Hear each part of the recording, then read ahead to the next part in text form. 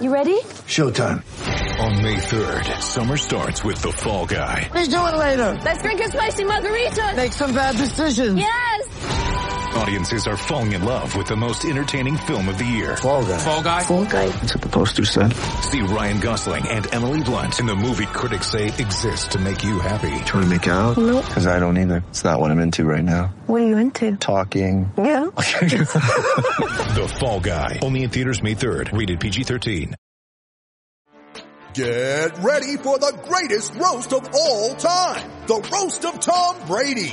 A Netflix live event happening May 5th. Hosted by Kevin Hart. The 7-time world champion gets his cleats held to the fire by famous friends and frenemies on an unforgettable night where everything is fair game. Tune in on May 5th at 5 p.m. Pacific time for the Roast of Tom Brady. Live only on Netflix.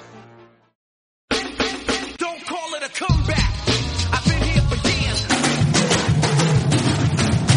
Celtic Stuff Live. Welcome to Celtic Stuff Live on the CLNS Media Network, the leading online provider of audio and video coverage for, well, we used to call them the Boston Celtics, John, but man, they are not acting or playing like the Boston Celtics. You know, the lesser talented teams under the Brad Stevens era most recently played with a lot more heart and a lot more effort. Like, how about in the second half of a game, you close out on a 3-point shooter for once? Like, the inconsistency is absolutely maddening. I'm coming in hard and fast because this plane is about to crash. I'm telling you what, I've seen people on Twitter, they're telling me to calm down. It was this bad last year. And then post All-Star break, everything kind of came back together. We know the talent is there on this squad to be able to take home a championship. But you know what?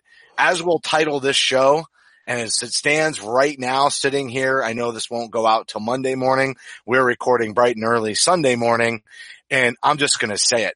This Celtics team is annoying. They are annoying. That may be putting it mildly. The last two games are emblematic, less so the Lakers game. I thought the Lakers game was one where, yeah, that was a traditional let the foot off the gas. We're playing fast, free and loose, and not really coming back. We've seen that before. We saw last year Celtics do it. We saw 2 years ago Celtics do it. It happens. Okay. That's not like the new thing. I think the issue is the joy.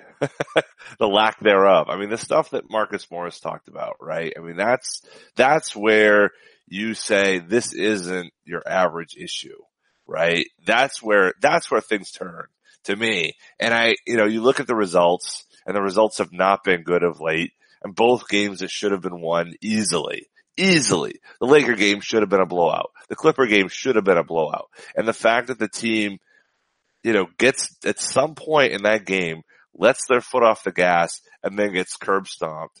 That's the issue to me. I don't even know where to start with frustrations. It's team-wide malaise. How are they not having fun? Awful. I mean, I don't want to get into the Mook stuff until after we kind of do this Lakers Clippers analysis first. But seriously, how do they not have some fun? And so let's just talk about Lakers and Clippers. And then we'll talk about what I believe is a major divide in that locker room, and that's the reason they're not having fun. And specifically how Mook characterized it. But this Lakers Clippers thing, like you said, two totally different games. But how do you almost have an 80-point first half and then just not be able to drop it in the pond at all in the second half? And really the biggest issues were leaving 3-point shooters wide open, literally just not closing out. And maybe there were some missed switches and things like that, but there was a lack of effort just getting out there like, oh, the lead's so big. And the next thing you know, there's 4 minutes left in the third quarter and there's like a 5-point lead, and you can just feel the momentum shifting immensely. That's very frustrating. I realize that Kyrie went down. I know there's a faction of the Celtics fan base that says, hey, maybe Kyrie shouldn't be here anyway. Maybe we should keep Terry. Look at what happened last year. That'll all segue to the Mook comments, and then we have to talk about Kyrie's fragility as well, because that obviously plays into some decision making in the offseason. I don't want to feed all those monsters, but at the end of the day, it's like the same thing that happened in the Paul Pierce pre-acquisition era. Nobody can get the buckets when they start to have the total stagnancy in the offense. When all of a sudden they can't get anything going, it's gone. Kyrie is the one who fills the gap in that. And the minute he went down with that injury in the Clippers game, the whole complexion of the game changed. That's kind of scary. Well, I'd almost push back on that and say that you could almost argue that the team looked more together and more free and loose as an offense when Kyrie wasn't in the game at all, and the games he wasn't in. The game I went to, the Hornets game. You mean from the start? Absolutely. From the start. From the start. It's almost like when he's in, there's a different way that they play, and when he comes out, they can't adjust. But if they start the game that way, then it's a different game. Right. They got locked in and like, oh, what do we do now? And there was no switch in their mind that's like, oh, well, let's just play like he's not here at all and play fast and loose. I mean, that's its own issue, right? It's its own issue that the way that they play with Kyrie is vastly different than the way they play without Kyrie. That's a problem, right? In and of itself. What do you think Brad thinks? Obviously this is bring as much talent to Boston. That's Danny's plan, and it's his job to bring them together. But you see what Brad does with these young guys, right? And they're all, they're spunky and they're fighters, and they almost go to the finals last year with all those injuries. And then the vets are in here and they're having trouble with the chemistry and all of that. You look at a guy like Doc Rivers, who seemed to manage those big personalities so well in Boston, but just not meant for a rebuild, and there is something to be said for, two different coaches for two different situations. And I wonder if, the star situation may be difficult for Brad. I mean, we can still talk about the Kyrie thing, but that's another piece of this, even though Brad kind of took it on his shoulders after the loss. All right, let's talk about Brad. I'm not here to talk about, I'm not one, I don't see that Brad Stevens is the problem here. Okay. I don't think we see a guy show up here in 2014 and have the best coaching, effort, I think, for 2014 and 2018. Bottom line, best coach in the league in that time. Maybe we could say Steve Kerr did all right too, but let's just say that. And all of a sudden he forgets how to coach. I don't think that's it. And I don't think that he had Kyrie last year. He had Gordon Hayward last year. I think he coaches better in a team. Let me just hold on. Let me. Sure. I'm going to get there. What I'm saying is, it's not that he forgot. I think it's the people who under him who forgot. I think this has got to go to the players. I think this has got to go to the people who are put in positions to do the job. I mean, he doesn't make them forget how to play pick and roll defense, lose a guy, and then have an open shooter in the corner. That's not on Brad. It's on the guys to want to play. You can't it's like the whole bringing the horse to water thing. He can't make them want that. All of them wanted to play last year. All of them wanted to play last year. This is my point. Do you think that this whole dichotomy of the way that the roster is laid out and the fact that he's never really coached a star per se, right? He's coached a lot of budding stars. You could say Isaiah Thomas was a star, but that was an easy one because they couldn't get any offense without him. So they could just give him the ball. And there was a part of this team that was doing that with Kyrie last year, but then he got injured. And then this whole, what I would consider to be more unique to Brad, the way that the team would run the offense, like you said, starting the game without Kyrie is that's a Brad structure to an offense. I'm not sure that the Kyrie structure really fits Brad's coaching style and what the players are doing around that. The ball sharing is how Brad wants it to be. The only issue is to win a championship, in amongst all that sharing, somebody's still got to be a go-to scorer. So they still need a guy like Brad. A guy like Kyrie. That's where I think Brad is struggling. He doesn't know how to intermingle that, and he doesn't know how to keep these guys. And it could just be too much talent, too much age difference, and too much varied experience. I think it's the same issue. You can tell them what to do, but they're the ones who've got to do it. I don't think that he's somehow running a different offense or he's somehow. But why did they do it in one condition set because and they're not in the different other? players. They're different players now. They're different people now. I'm talking about just literally, like you said, the Charlotte game. How come in one game they play one way, and then in another game they play another way? That's bizarre to me. It is bizarre, but that shows you it's not coaching to me. That shows you it is the players. That the players are playing differently. The players are attacking this differently. The players' mental approach is completely but their roles change.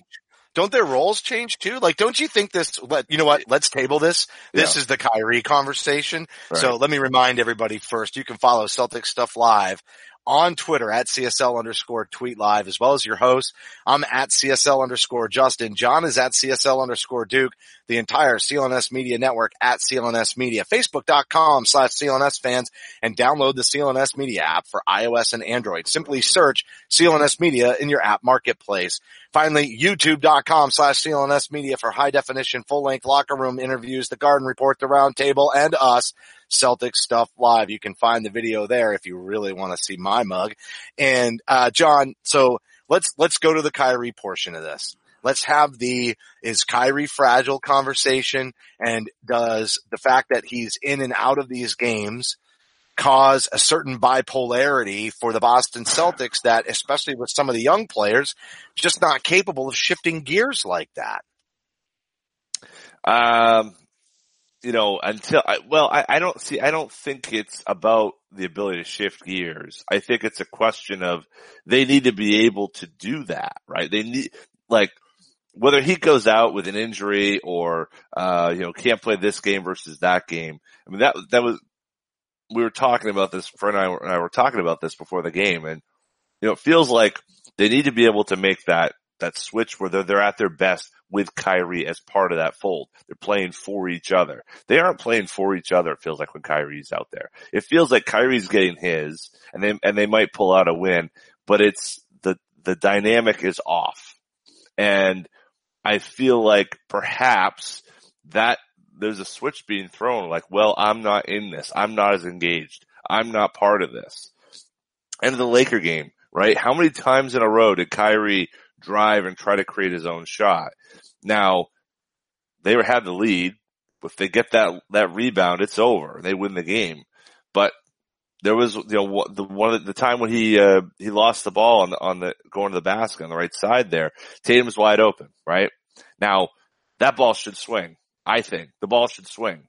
But Kyrie is so good at finding those spots, so good at creating those difficult shots. That type of confidence is what you need in that guy to make the big shot in the playoffs. But it's counterintuitive to the way that Brad, I think, has coached these guys, to your earlier point. I just think there's gotta be, it's basketball, right? It's not like rocket science. It's basketball. The ball moves, people get open, you get shots, right? And somehow, is it on Brad Stevens to make Kyrie Irving pass the ball? Somewhat, but maybe there needs to be a better realization of who's responsible for what.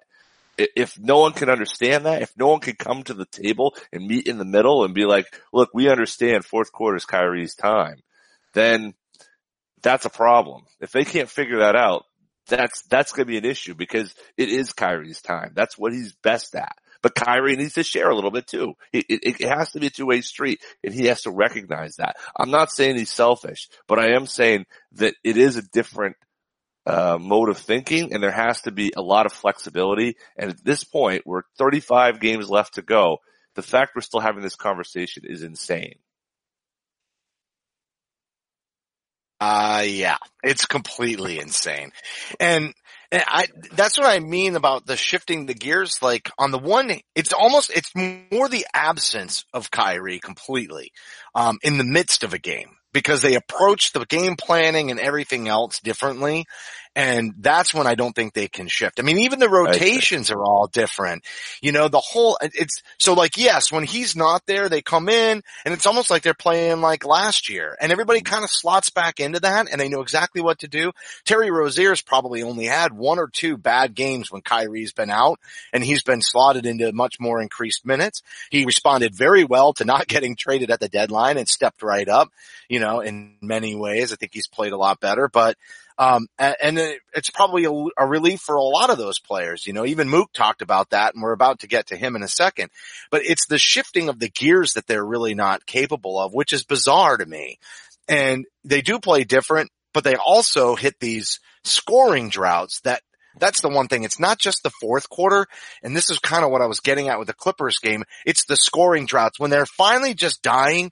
Like Brad will just sub Kyrie in a little bit early to go steady that. He'll just say, all right, Kyrie, go in there, manufacture some offense. And then everybody he's like the rudder. All of a sudden everybody kind of straightens up. They do the right thing. They get back into their groove. They play hard defense, you know, but somebody last night, again, well, I guess it's 2 nights ago now for anybody who's listening, but somebody on Saturday night, probably Marcus Smart and Marcus Morris, who seemed to be riding the ship a little bit earlier in the year, needed to yell at somebody on the court. Wake the up. You know, wake up. We can win even if we can't score, we can win this on defense. But are you kidding me? This team, the Clippers, I mean, just traded for all these players, have absolutely no chemistry, and Shamet is raining threes. I think he hit 4 or 5 in a row before he finally missed one. That's disgusting. You get beat by Lou Williams, so be it. I get it. One of the highest, I think he's the second highest fourth quarter scoring, you know, player in the league behind Harden. So be it. I get it. That guy can get hot. But Shamet, who couldn't even crack the Philly rotation, he's just coming out and like knocking down shots on you and kicking your butt. It's despicable. And somebody at least should have gotten physical. And you know what? We're going to go to the ad read, but when we come out of it, we're going to talk about Mook because that's exactly what Mook said. You know what I mean? So we have one piece of this team that's able to correct it when it's Kyrie going out and manufacturing offense. But there are other things that need to be corrected on defense that are not Kyrie's responsibility that this team absolutely can do. So before we get into Mook's comments and hit all of that, this was definitely another huge week across the NBA. We had exciting matchups. They didn't go the Celtics way. And we also had a trade deadline that came and went to the Celtics' benefit. And that'll be something we'll talk about in the second half. But there's only one place to get in on all that action, and that's betonline.ag. We're talking sports, casino, virtual casino, you name it. BetOnline.ag is CLNS Media's preferred sportsbook online. If you use promo codes CLNS50, you will get a 50% cashback bonus on your first deposit just for signing up. The game of the week, John, you tell me. What's the Celtics game of the week this week? Philly. Philly. No, it's Philly. Yeah, it is Philly. Coming up. Sorry, I put you on the spot. It's totally the Philly game. So that's the one to play. Go online or use your mobile phone to sign up today at betonline.ag. Wake up. I just woke John up. Now you wake up and try in-game live betting where you can participate with all the action with every play. And remember, you can go to clnsmedia.com/win to use that promo code CLNS50 for your 50% cashback bonus on your first deposit. BetOnline.ag, your online sportsbook experts.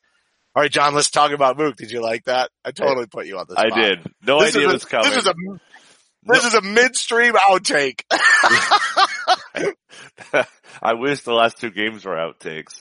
Yeah, no doubt. We could just cut them out and put them at the end of the season. It's like, this didn't happen. This is what you didn't see. This is the extras on the DVD.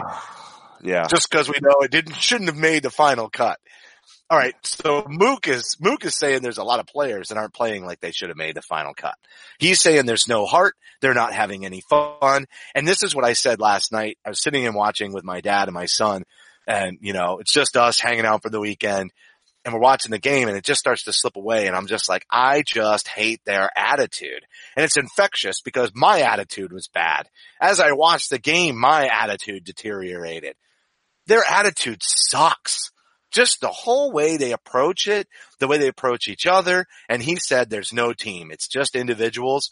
And I don't know if it's roster construction, and we've talked about it since the beginning of the year. It just may be too much talent, too many different pieces that don't work together.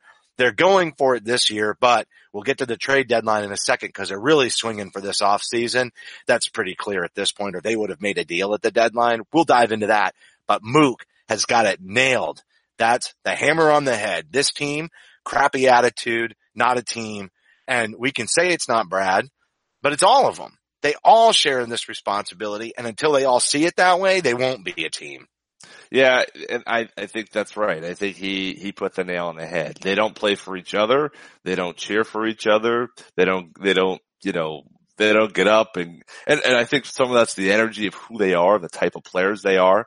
There's fewer Marcus Smarts and Marcus Morrises, and there's a lot more Jaylen Browns and Gordon Haywards and Kyrie Irvings, kind of low energy guys that are kind of and not like sparks, and the fact that you've had to include those two guys, those guys that would bring that energy, who would kind of spark the team, and include them in the starting lineup because you had such low energy in that first group that now the bench just looks like it's a comatose unit at times. I sat, I was watching the game I went to, I was just sitting there watching the bench, looking at the people getting up and cheering, I will say Kyrie was one of the few that got up and cheered. He sat on the bench most of the time, even when things were going well, sitting next to Mook, and then other players, and not a lot of, rah-rah stuff. Now, that doesn't mean, I'm not saying that they wouldn't or what have you, but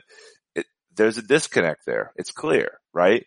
And, there's bigger questions. We talk about that free agency questions, later on, but this answers the question. Why aren't they playing well? It's because they're not connected.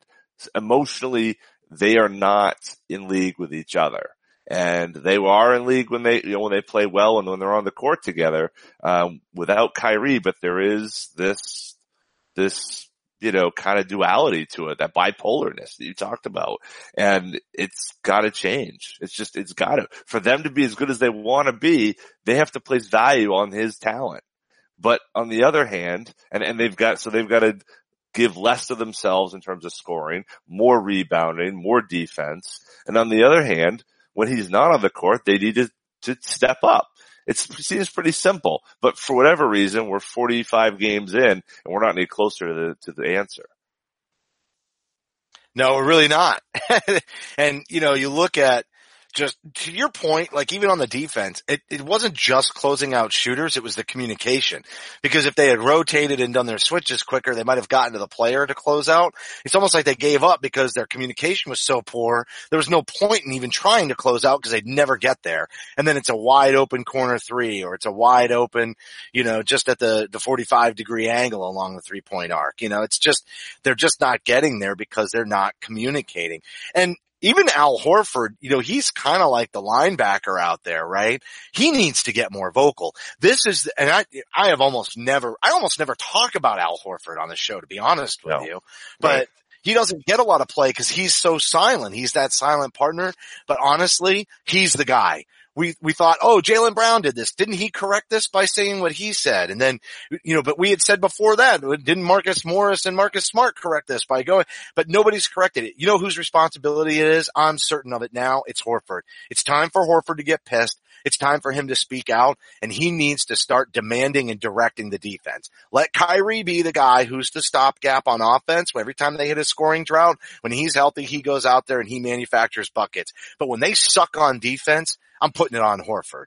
He's got to be the Teddy Bruschi. He's got to be the guy in the backfield that's shouting out the switches and telling people what to do, because he's the smartest defender on this team, and it's not even close. He may not be the most physical. He may not be, and he's physical, but you know what I mean, aggressive physically. Like, he's not going to be the guy to do the hard foul. He's right. Playing smart, but that's the reason he needs to be vocal. And I'm not throwing him under the bus because I don't think he's doing his job. I'm just saying that he's the veteran. He's the oldest guy on the club, essentially, at least at that talent level. I think Baines might have him by a year or something like that, or maybe he is the actual oldest, but he's right there, top 2. He's been in the league a long time, and he knows where guys are supposed to be, and he needs to start telling them where they're supposed to be. You know what I mean? Calling them out. That's, at this point, it's his job. I think, we've seen in the past that he has played less aggressively and less Al Horford-like when he doesn't have Baines behind him. And I think that's part of this. Whether it's because he's exhausted, because he's doing more battling, whatever. I mean, Harrell was killing them. Absolutely. I mean, really, I think when you want to look at when the game changed, Harrell's aggressiveness, his intensity, his energy, really, I thought, was when when things really turned around. The Celtics were playing badly, no doubt. But I thought really the energy changed when they were blitzing the pick and roll, they're blitzing, Hayward when they were trying to run him as point guard. They were, really trying to, but also his rebounding, his defense. I mean, they struggle with athletic centers. 20 points. They struggle with athletic centers, 100%. Yep, yeah. 20 points, a whole bunch of rebounds, a whole bunch of hustle plays, some wide open dunks coming right up the gut. Absolutely. They need somebody with a little bit more physical prowess, which means you're moving Horford to the 4 if you really want to win championships against athletic centers, teams with athletic centers, and that's going to be a problem. That's going to be a problem because you're already slotting a Tatum or a Hayward. You're trying to fit these pieces. You're already trying to get a long 4 in there and Horford at the 5. This really presents a problem for the offseason that I think is going to continue to come up in conversation with us, over the next several months. The Celtics in these two games went from 3rd to 5th just like that. They were on a super winning streak. They were playing great. They were really seemed like they were starting to get things together. And then, and it did happen last year. They had this whole pre-All-Star break kind of hiccup, like they were already ready for a break, but it hadn't come yet because they let it come a week early. It's right around the same time of year, right? When, Marcus Smart punched the glass, in a hotel room on a picture frame or whatever it was. Things were pretty low last year and we were calling this team out. So, Sailboat Studios on Twitter, it's kind of calling me out on this last night as my attitude was getting negative, and he's right. This did look like this last year, and then they did sort of rebound after the All-Star break. But maybe it's because we do get upset. Maybe there's a role for fans here to call this team out. So when they come out of that All-Star break, they get their crap together because we shouldn't tolerate it. This team is better than this, and this team is better than they were last year, and they need to start showing it. I think that I'm less concerned with the wins and losses right now than I am the dialogue and the chemistry of the group. I mean, look, the fact that they play their best against the best teams matters to me, right? I think that's important. I think when we get to the playoffs, that will matter. That we're not going to see, I don't think we're going to see games like this. Okay. I think that everyone is going to be better ensconced in their role. My concern is they're not going to be as unified as they need to be, when they get there. And they're going to have to dig themselves out from 5th in the conference. They're going to have to go on the road and win 3 straight playoff series on the road if they keep going the way they're going to get to the finals for the chance to play against the Warriors. And, look, if they do that, hats off to them. But what we see tonight is that, well, they might, letting those things slip. If a close game and you don't have home court, boy, things get a lot more difficult, don't they? I mean, those games in Philly looked completely different than the ones in Boston. They were close. They were, there was a battle. We had the confetti gun, all that stuff. If the roles reversed and you barely squeak out, or you're lucky to get one at home, then you're always going to be chasing your tail. And it feels like this team is always chasing its tail, always trying to get to a spot and never kind of succeeding. And the facts, let's talk about this. And I don't know if you're ready to go there, but I'm going to just mention it. The healthiness and health, but mostly the happiness of Kyrie Irving is pretty freaking important when you talk about how this team is comprised in 2019, 2020. So even if you want to throw away this year, you need happy Kyrie. You're talking about mental health. You don't even to talk move about on. physical health. You're I'm not talking talking about physical. mental health. I'm There's a talking about reason. between the There's ears. a reason they didn't trade Terry Rozier part of it's because he's a restricted free agent, but the second part of it is that that's the backup plan. They actually like the way this team plays without Kyrie. Do they want that to happen? No. They want to be able to keep Kyrie so that they can get Anthony Davis to sign an extension, and they want to get more and more talent. So we absolutely have to talk about that, but the backup plan isn't so bad.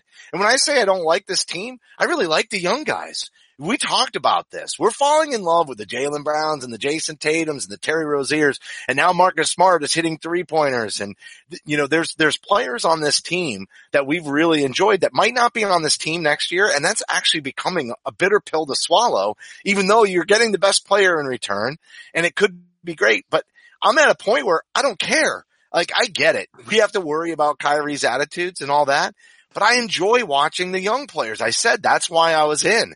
You know what I mean? That's why it was entertaining. I like watching them come on the rise. And based on the way they played last year, you can't sit here and say that they're not that far away from being a contending team, especially if you give it another 4 or 5 years.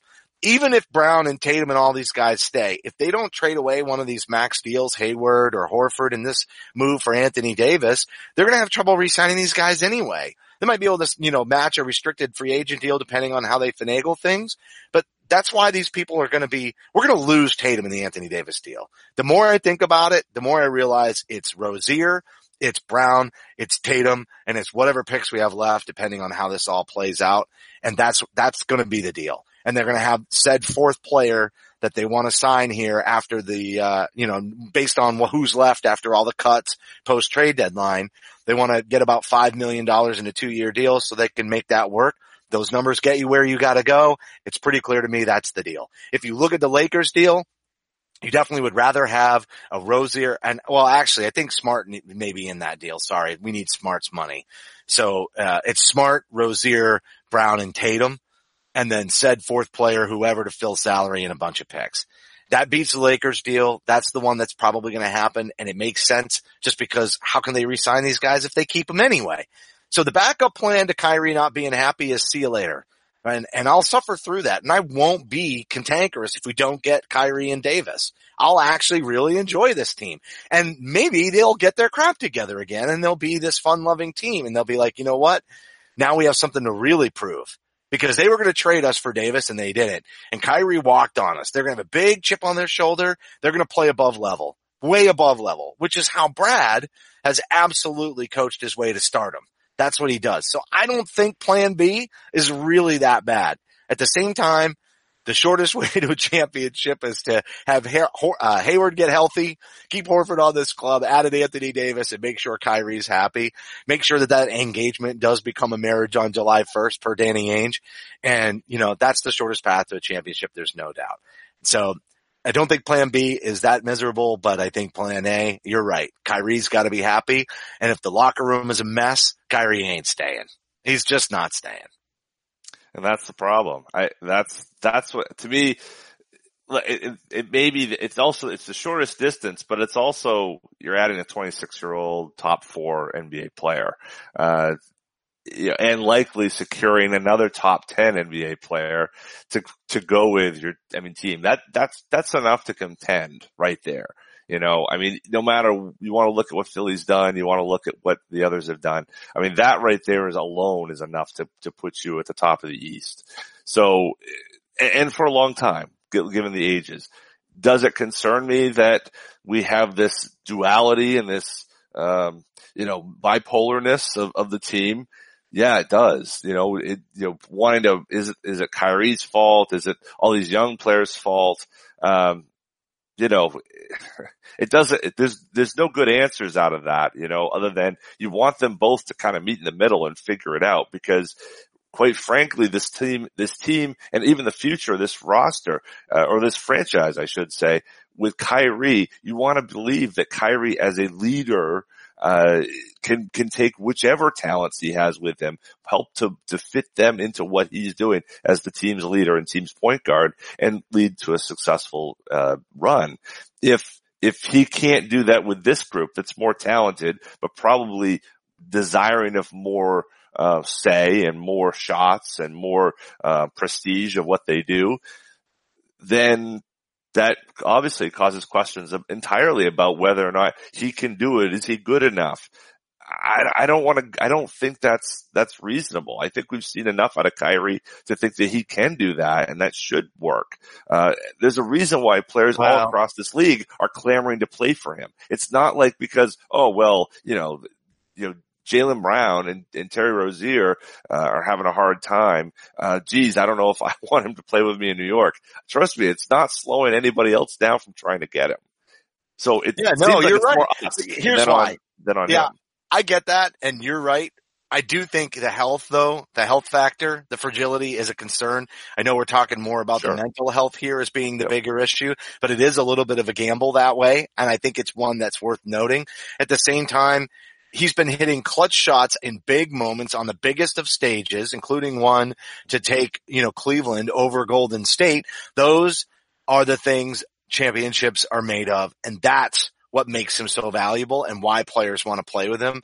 He's just got ice in his veins. We saw it from Isaiah Thomas, but whether or not Isaiah Thomas could do that on the biggest stage was the biggest question mark, right? So let's wrap this show. We've got two things. We just want to kind of wrap up the trade deadline. I know we already talked about Anthony Davis, but obviously a big turn of events because that leaves it on the table. I'm going to be honest with you, for probably the first time in forever, I really didn't pay attention to the trade deadline. I was largely unconcerned.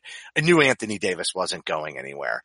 More options on the table means a better bidding war. The Pelicans were smart. There's also the signing and extension factor that raises Anthony Davis's value in the offseason, which they really can't do right now. So all signs pointed to him hanging out. I knew the Lakers weren't going to get him. So the trade deadline came and went just as we expected it to, and he's still on the table. I will say Philly got pretty strong. We're going to see them coming up, so we can kind of use this trade deadline conversation to also leap into, our predictions for this week. And Philly gets stronger. They add Tobias Harris onto that starting lineup. There's a lot of people out there saying it's the best starting lineup in the NBA.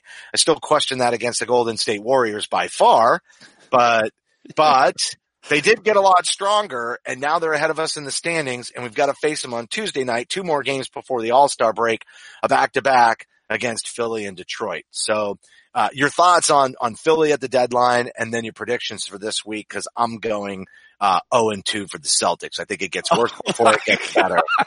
Oh my God. Yeah. Oh wow. Kyrie's out until after the All-Star break is my prediction, and it gets worse before it gets better.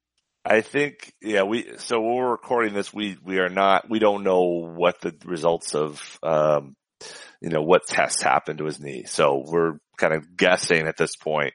He did bang knees. If it's a bruise, he's going to sit and won't play. He probably won't even play in the All-Star game for that matter, which would give him really almost 2 full weeks to be able to recover, which would be kind of nice. But he's had a lot of rest, so I don't feel like, he's overworked at this point.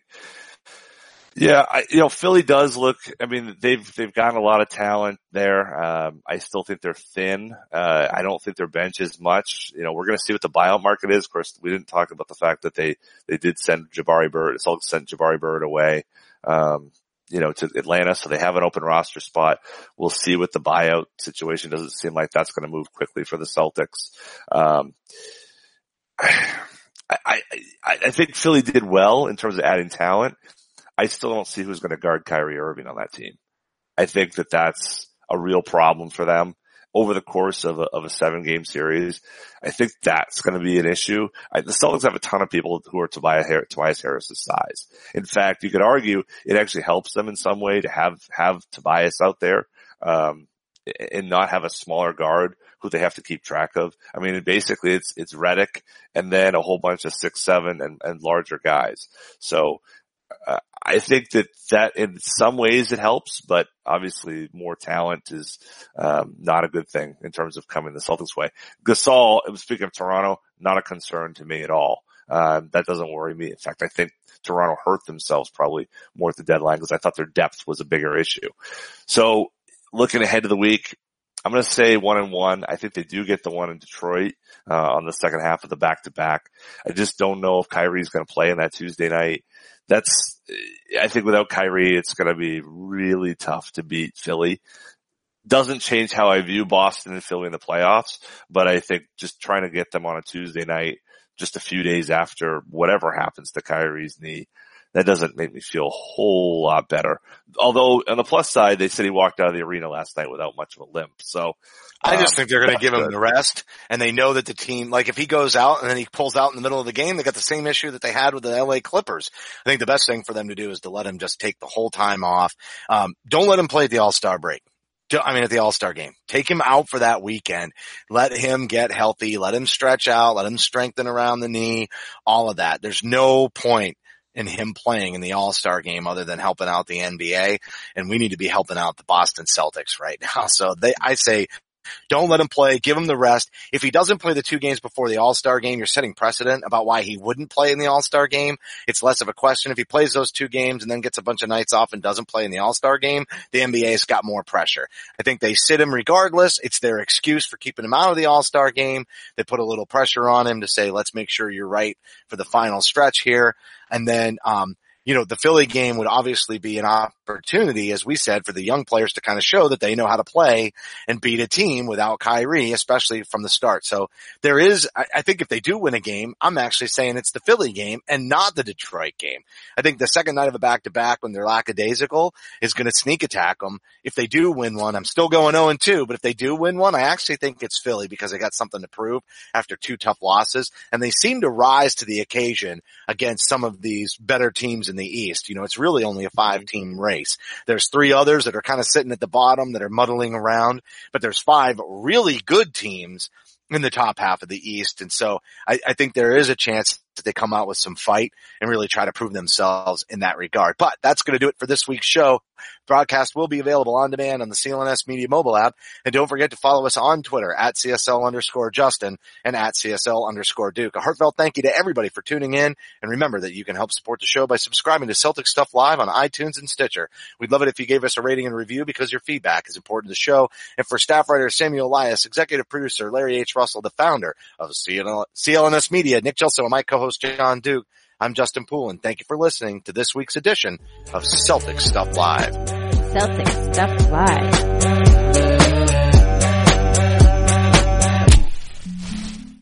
Dude, the game of the week definitely wasn't Detroit. It might be though in the end, right? Yeah, it could be. I mean, if they go 0-2, holy shit, they're man. going 0-2, dude. I'm telling you right now. That happens. Brutal. Oh, the wheels come off. The wheels come off the cart. Everybody is doomsday. Even if Philly beats us, even if they get a win the last game before the All-Star break, nobody's going to care. It's not going to change. If they lose against Philly after losing the 2 LA games, I mean, just think about it. Where did they chant beat LA? Right? And then, I mean, the whole rivalry connection here, nobody's going to tolerate it. They lose against Philly. It's going to be doomsday, demise. This team stinks. It's going to be worse than it is today. And it won't matter if they beat Detroit because it's going to be like, well, they should have beat Detroit. They have to win against Philly. If he doesn't play, I don't think it'll be that way. I think if Kyrie, if he's fine, he'll play, and they come out and play like this, then I think you're right. Then it would be doomsday, perhaps. But with so much question about Kyrie and all that, they may get a bit of a reprieve on that end of it. The bigger issue, I tell you, here's the thing. If they go out without Kyrie and they beat Philly, like convincingly, that might be more of an issue. I mean, that would be, it's definitely something call, but for the people who are going on the youth movement that say let Kyrie walk and don't give up Tatum for Davis, he's the future, that will definitely, it isn't just that team that's divided on the inside. It's the fan base is divided on the outside. Completely. We are emulating the exact issues that are going on with the team, the way that we as a fan base are evaluating. I mean, we literally get in an argument every time my dad and my son and I watch the game because my dad's like, there's Terry Rozier. That's a crazy move. I mean, he might not have even done anything, but he just keeps sticking it in our face because my son and I are both in Kyrie's camp. Like, we need a guy who can hit big shots. And my dad is like, no way. He's like, you let him go. He's fragile. We don't love him. He's not, you know what I mean? He's a cancer in the clubhouse. He's causing these problems. Terry's the guy. You got to roll with the young players, you know, and my heart is in that, but my mind says we need players who can dominate the game. Usually the team with the best players wins. And Kyrie is, you know, he's like Big Shot Bob, except not a role player. And you need a guy like that to carry you to the championship. Right. I mean, when they go 0 for the fourth quarter there in Game 7 against Cleveland, right? I mean, you don't think it wouldn't help to have Kyrie out there to steady the ship? You know, I mean, that's the thing that you kind of go back to is like for as great as it was and how Rozier played against Bledsoe and, you know, Brown when he was hurt playing against, you know, the Sixers. The walk away is it's 7th game, fourth quarter, you had a lead. You should have had the game and you couldn't make a shot to save your life. And Kyrie would have made a shot, you know? Now, the problem is maybe no one else is playing defense because they're not getting the ball. I mean, that's the piece of it. It's like, okay, well, there's gotta be some give and take here. You know, it can't be like, why the hell is everybody so miserable? If you're winning, why are you miserable? Right? Play, man. Just freaking play for each other. Win. That's why not just have some fun? Like go out there and try to not one up each other, but you know what I mean? Raise the bar for each other. You know, that's really where it starts to get to be a lot of fun, but I don't know, dude. To be continued. I'm ready for the All-Star break. You know, I don't watch anything. We'll come out of the All-Star break and I'll be like, yeah, I didn't watch anything because I think it's horrendous. I don't watch the Pro Bowl in football. I don't watch any of it. So this will be a little bit of a break from my negativity around this team for a week too. All right, let's close it. All right. Go ahead. You can finish and then that'll be that. No, I like the All-Star game. You hate it. It's, you know, I think it's fun. The game itself I'm not as much a fan of, but I like the All-Star Saturday and all that. I think that's fun. So. All right. Well, enjoy it. You can give me the cliff notes when it's done. Right. That's a wrap. All right. See you, man. Bye.